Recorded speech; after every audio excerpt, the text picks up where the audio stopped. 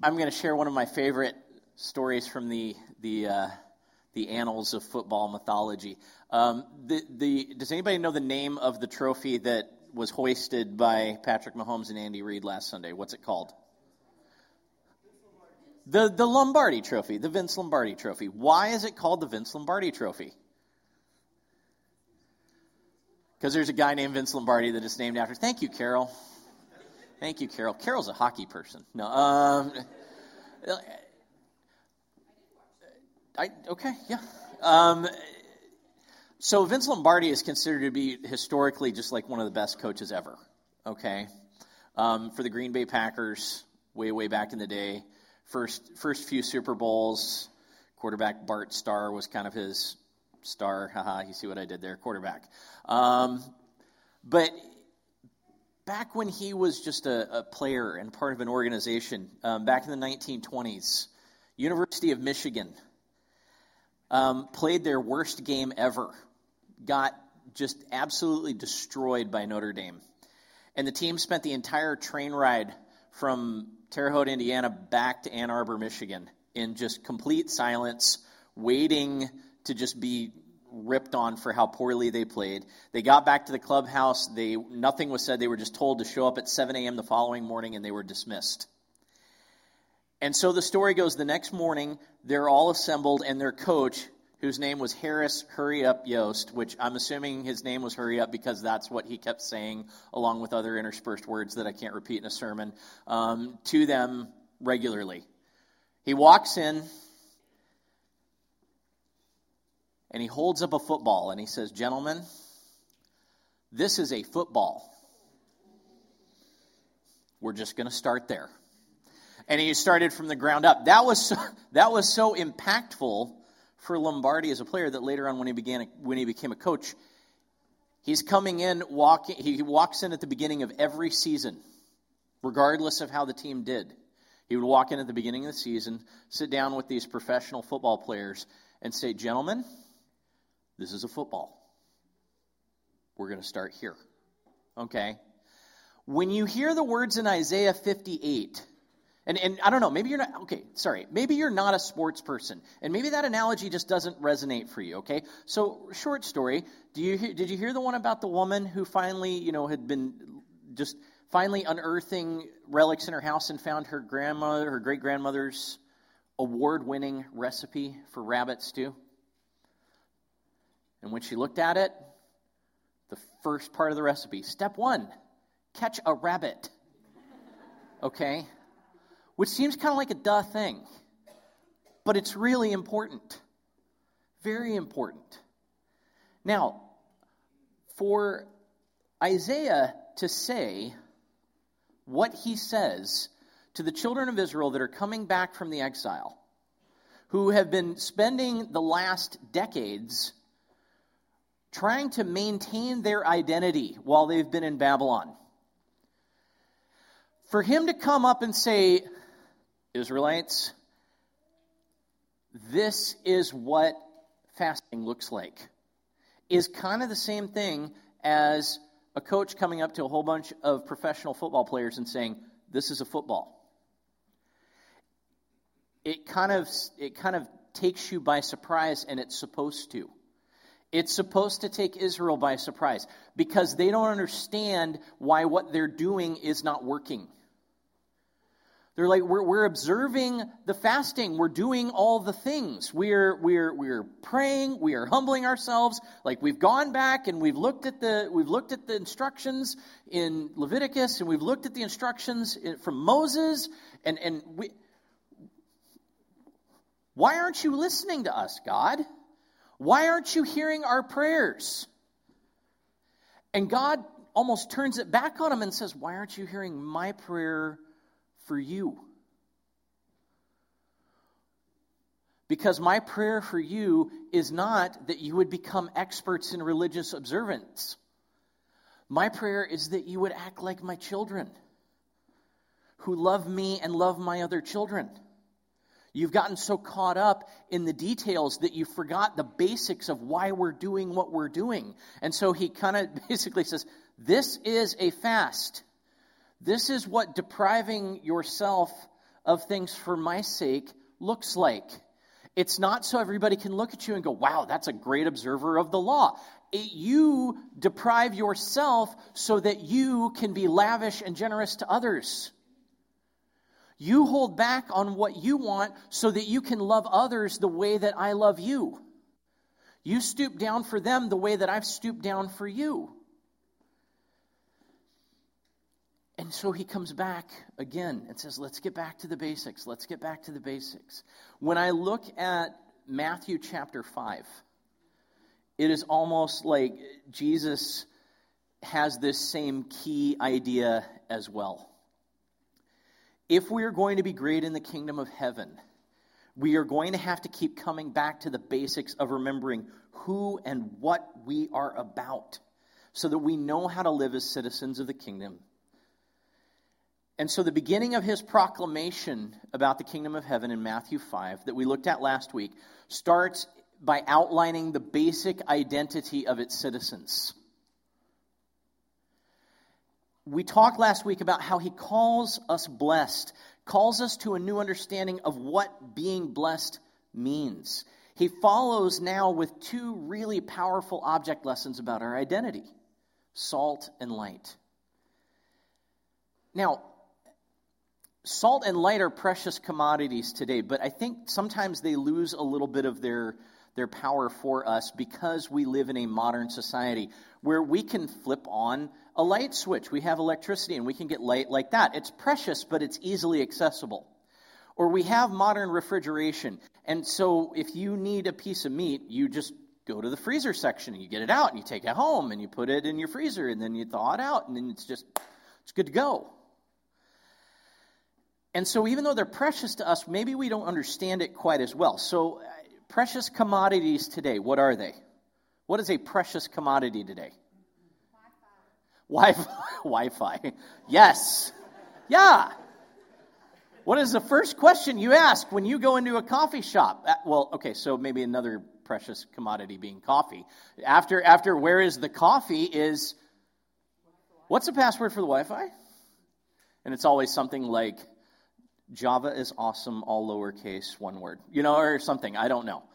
But, like immediately, and when you're not connected, you're like, I was in Portland a couple weeks ago, and my entire ability to communicate with my family, my ability to get things done, all of that was based on whether I had access to Wi-Fi or not. Especially when you're out in Yamhill, Oregon, which is next to nowhere. Okay? It's not the end of the world, but you can see it from there. It really is. Okay? So, Wi-Fi, I will say coffee. This morning, by the way, JR, thank you.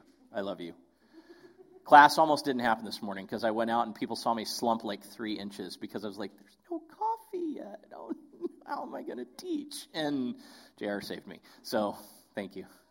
But, clean air, purified water. For most of the world, those are, and again, we take those things for granted here. We very much take those things for granted. Most of the world doesn't take those things for granted. It's hard for us to grasp just how precious salt is in a world with modern refrigeration. It's hard for us to grasp how necessary it was. Salt was enriching, salt was preserving, salt was transforming. Yeah, it was flavor and it was seasoning, but it was so much more. It was the only real way that you could protect something from spoil or rot. And even enriching the soil, okay, so that you could grow crops. When Jesus says, if salt loses its saltiness, it's not good for the manure pile, he's not just making a joke there, okay? He's saying, literally, you would take manure and you would take salt and you would mix them together and you get fertilizer and that's how you get your crops to grow. Now, as Christians, that's just a great image for you and me. Just think about that for a second. Sometimes being the salt of the earth is not a very glamorous job. Sometimes it means getting down in the poo. And I'm really not joking about that, okay? It is not an easy life. It is not a glamorous life, but it is an enriching life. And the things that we are called to do for Jesus we are doing in ways that are going to produce things that we will not see. I'm looking at Jeremy when I'm talking about, getting down in it and enriching. Yes, absolutely. Right? Yeah. This sermon's for you. Yeah.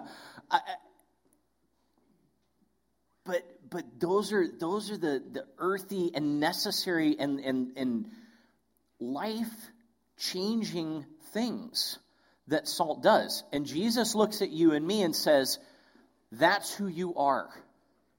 And then he follows it up. And he follows it up with this statement. How can, if salt loses its saltiness, it's not good for anything. And we're like, how does salt lose its saltiness? Because we live in a world of pure salt. We live in a world where we can actually do that. Most of the salt of the day was, in the ancient world, it wasn't pure. It was mixed in with other stuff. And in that kind of state, the sodium chloride in a mixed state is it'll dissipate in humid weather. And salt can become tasteless. Now, it would still do its job, but it wouldn't do its job as well. And eventually, if it was left alone long enough, it wouldn't do anything anymore. Salt becomes tasteless when it's not used or when it's used sparingly. Our identity as Christians is defined by our peculiarity and our usefulness.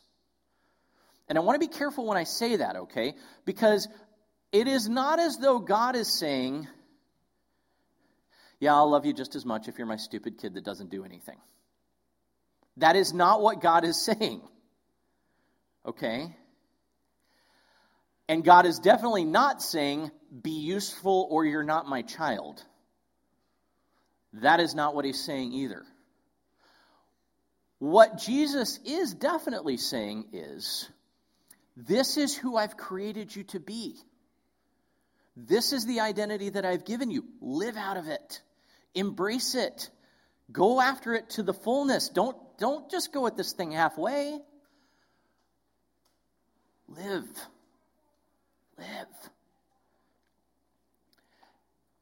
If we don't embrace those understandings that if we're spending all of our time trying to keep from being too peculiar, which we do, or if we think that being a disciple is huddling together in the salt jar of Sunday service all the time, we lose what it means to be who we are.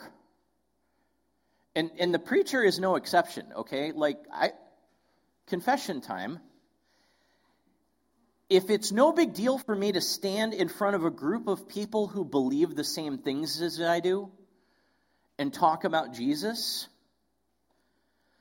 but I can't go out and talk to somebody at a coffee shop, or I can't talk to my neighbor across the street, or I can't talk to my barber or my barista or whoever it is about the gospel of Jesus, I need to ask myself some hard questions about how passionate I really am about the kingdom of God, don't I?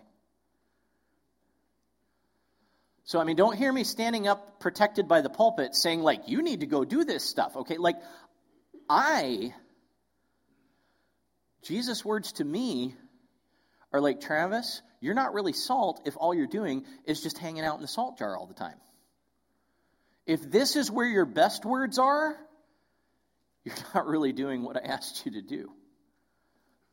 And I have to grapple with that every single week, is that my best sermons need to be out there, not in here. And that's something that we all have to grapple with. Now, light's the same way. Jesus says you're the light of the world. No one hides a lamp. No one takes a lamp and then puts a bowl over it. To place a lamp under a bowl is just as self-defeating as keeping salt huddled up in the jar. Any kind of function that it's going to have is limited. But what happens when you cover a light source that is flame? What does it do? It goes out. Why does it go out? Because there's no oxygen. If we believe that being like Jesus means removing ourselves from every situation that is difficult for us or causes us discomfort, If we believe that hemming ourselves in and removing ourselves from the world is what God is calling us to when we say holiness, holiness is what I long for, holiness, holiness is what I need, holiness is what you want from me, so take my life and remove it, take my will and cut it off from the rest of everyone else, right? We will suffocate and strangulate our faith. That is what we will do. We will sputter along through life. That is not what Jesus is calling us to.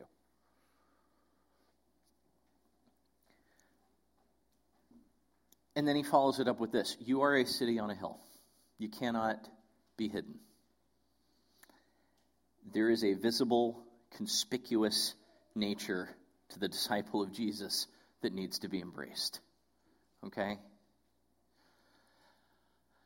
And Jesus follows up with this statement afterward, that he hasn't come to teach or enact anything that's going to corrupt or conflict with the life that God's people have already been called to in the teachings of Moses and Sinai and at the prophets.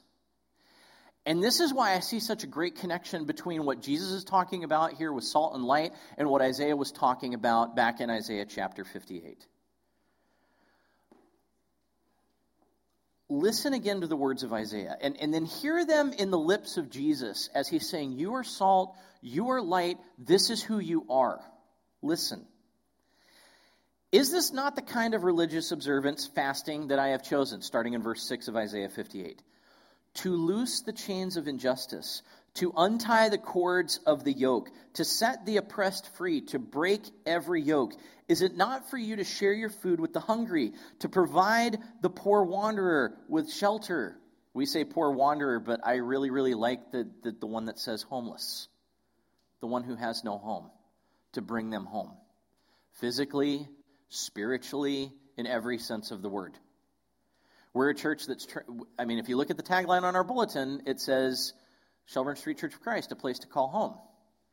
Spiritually, we're providing that. How else are we providing that?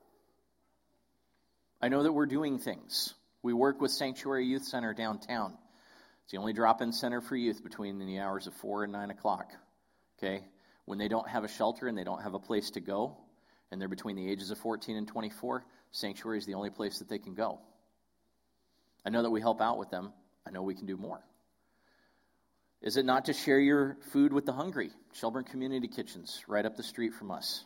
That was the thing I was talking about last week, where the youth were getting together and they were making those birthday cake packs for people who don't have enough money to afford everything that it needs in order to celebrate your kid's birthday. They can just hand them out. Cakes, party favors, whole shebang, one box. It's really cool. And so it's not that I'm not railing on us from the pulpit saying, and we're not doing any of that. It's like, yeah, we are, but let's live even more into that, because there's a joy and there is a passion and there is a sense of satisfaction that comes when we're in that sweet spot where we are being who we're created to be.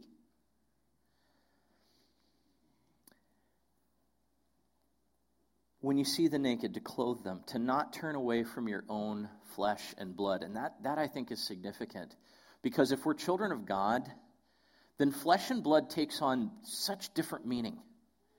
It is not about what your last name is or what your 23andMe says that you're all made up of, how your particular alignment of chromosomes makes you like this person or not as much like that person. If we're children of God, this goes beyond any sort of race or ethnicity or boundary of gender or background or anything. Anything. Being a child of God trumps everything. To not turn away from your own flesh and blood, no matter how much it seems that they are not like you. They actually are like you, because they, like you, are a precious child of God.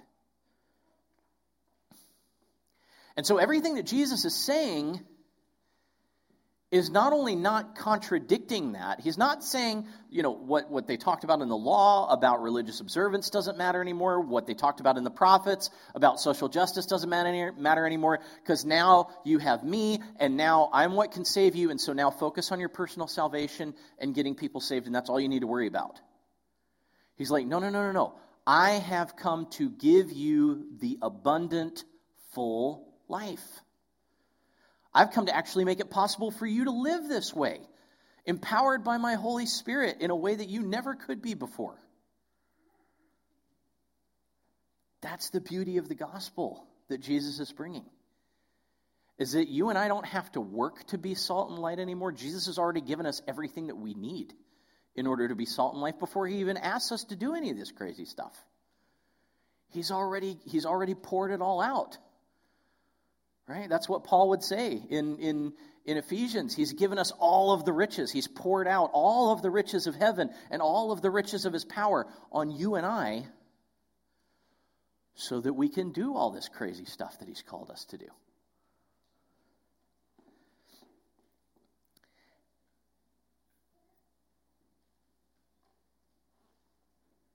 If I'm going to follow it up, if I'm really going to nail what this idea of being salt and light looks like for us now, though, I look at 1 Corinthians chapter 2.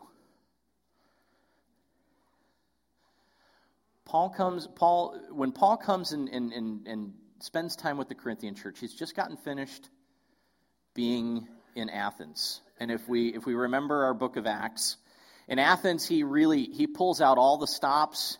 He reads up on his Plato and his Aristotle. He crams for the exam, and he gets out there, and when he gets his shot at the Areopagus, he gives the tightest classical Greek speech you have ever seen a disciple give. It is really good.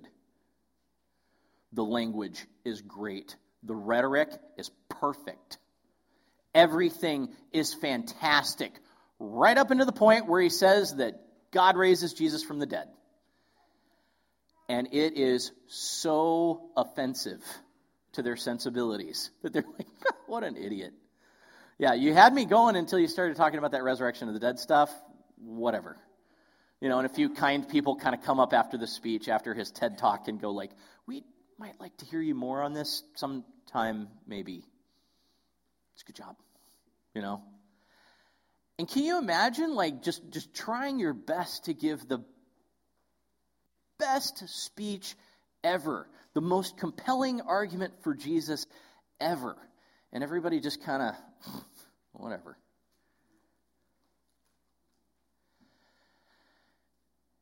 Paul deals with his failure in a very interesting way.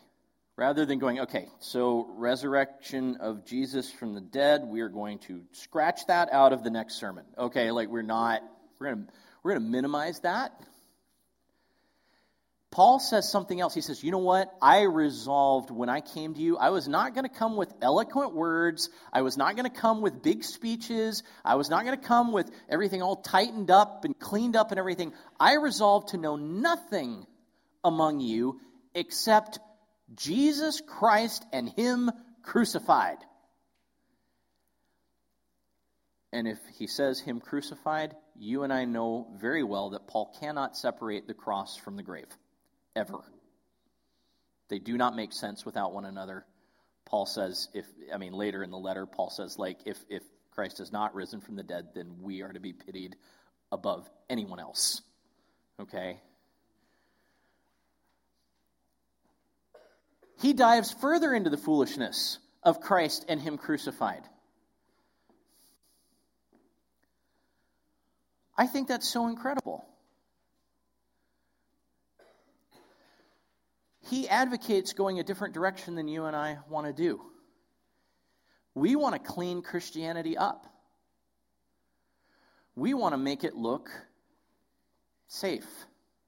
We want to make it look palatable. We want to make it look attractive. Christ and Him crucified is none of those things. Christ crucified is the exact opposite of those things. It is not attractive. It is not safe. It is not beautiful unless you have eyes to see.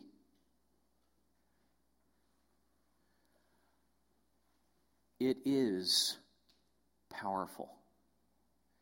It is purposeful. It is the wisdom of God that looks like foolishness to everybody around us. And then Paul says, but to those of us who believe, it is the life. As in singular, the only life.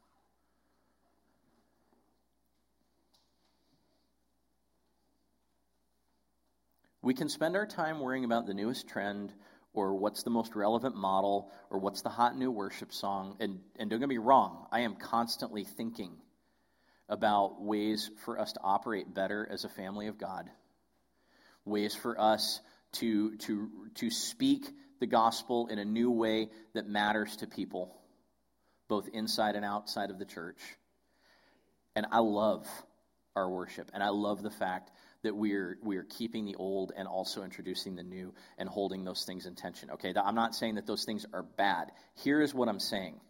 Those things can always carry a congregation of believers for a while, but the only thing that's going to make us truly full of life and vibrant is devotion to the crucified and resurrected Jesus. That is the only thing that actually gives a church or a person life.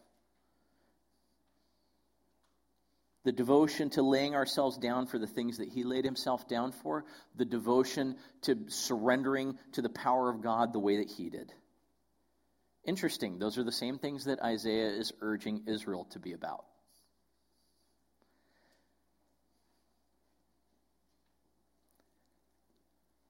I would also be remiss if I didn't say that we can't do that alone. We look at this idea of being salt and light, and I don't know, maybe you get a sense of powerlessness at times. You're like, what can I do against such grave problems in the world?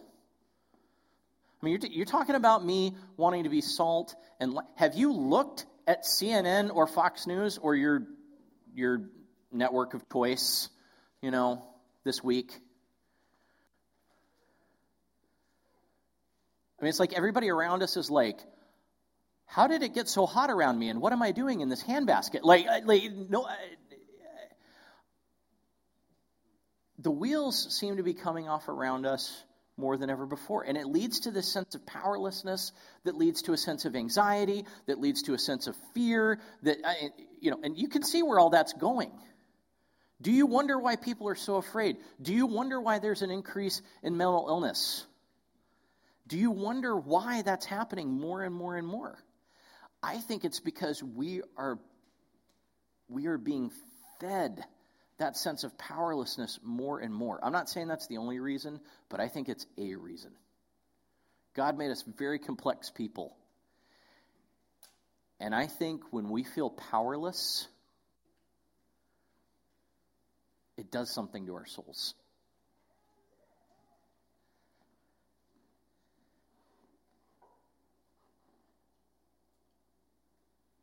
I'll say it again.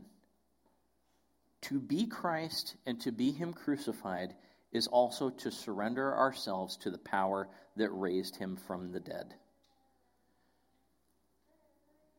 Church, you are anything but powerless. You have been given the power in your life that has raised Jesus from the dead. And so the sin and areas of growth that you say, I strive against this day after day after day after day, and I just don't see it getting any better. Do not believe the lie that you are powerless. Jesus is at work in you. I used to remember a song that I sang in Sunday school when I was probably about Quinn's age. Okay, does anybody know the song He's Still Working on Me? Is this a lost song? He's still working on me to make me what I ought to be. It took him just a week to make the moon and the stars, literal seventh-day creation, I know. The sun and the earth and Jupiter and Mars. But how loving and how patient he must be, because he's still working on me. It's not a sign of powerlessness. It's a sign of patience, and it's a sign of love, and it's a sign that God hadn't given up on us yet. Do we believe that God is still loving and patient? Do we still believe that he hasn't given up on us individually? Do we still believe that he hasn't given up on our world yet? Then let us not give in to the lie that we are powerless. Let us not also give in to the lie that we're called to do this by ourselves. We are combined together in the unity of Christ as his church. Both all of us that are here and the greater church of Victoria and the greater global church around the world. And that is a truly powerful thing. And I think this is a problem. This idea of the privatization of faith and morality makes us miss the point, where I think that this is all about me and my individual belief and me and my individual struggle and me and my individual faith. A single grain of salt will not do much.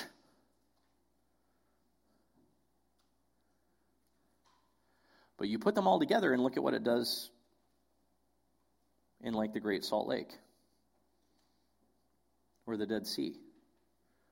You know, you literally almost can't dive into, you almost cannot forcibly sink yourself in either of those bodies of water. There's a buoyancy that comes, right? There is a lifting up and a raising up that comes when we all get together.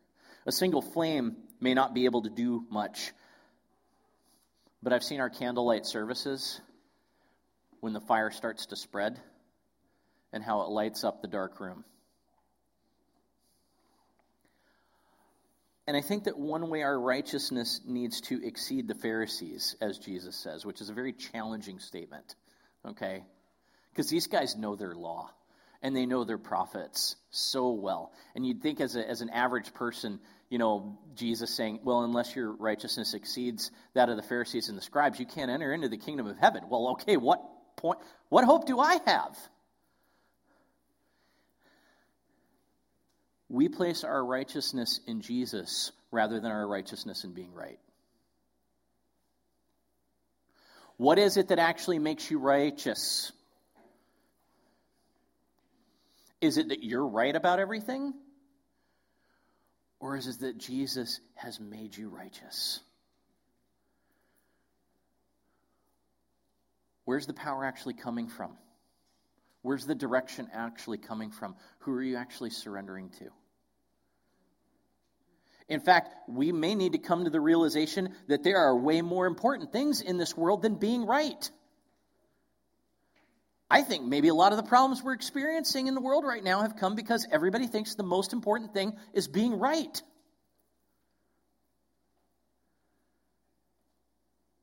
Rather than being surrendered to the love of Jesus Christ.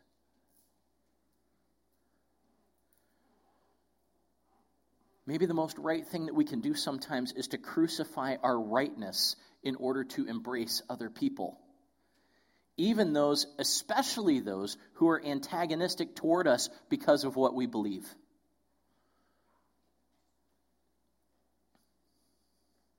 People get mad at us, we get mad right back and say, well, I'm right though. Jesus told me so. Well, where's the conversation going to go from there? Rather than when somebody becomes antagonist towards you, you reach out toward them and say, tell me more. Tell me more. Or, I'm sorry that happened to you. Or, I want to be your friend. How can I do that? Those may be some of the most powerful things that we can do to crucify our rightness on the altar of righteousness. And if you think that sounds new age or pluralistic or whatever, read your Bible. Consider how Jesus was revealed to us. He became God with us. He did not use his righteousness as an excuse to remove himself from failure or pain or suffering or opposition or misunderstanding or any of those things. He waded right into the middle of people. People who didn't know him, people who didn't get him, people who wouldn't listen to him, people who wanted to hurt him, people who eventually killed him. He crucified his rightness every day in order to draw near. And that may be the most powerful thing that you and I can do in our world.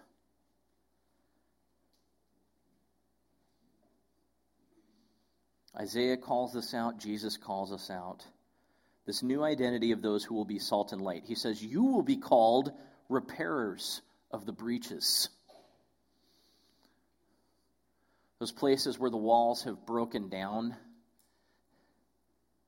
you'll be the one that makes them strong. And I'm not talking walls that divide. I'm talking walls that are like the walls in the New Jerusalem. Remember in our study from Revelation, where the gates are huge and people can just stream in. There are no barriers anymore to people coming to God. The restorers of streets to live in.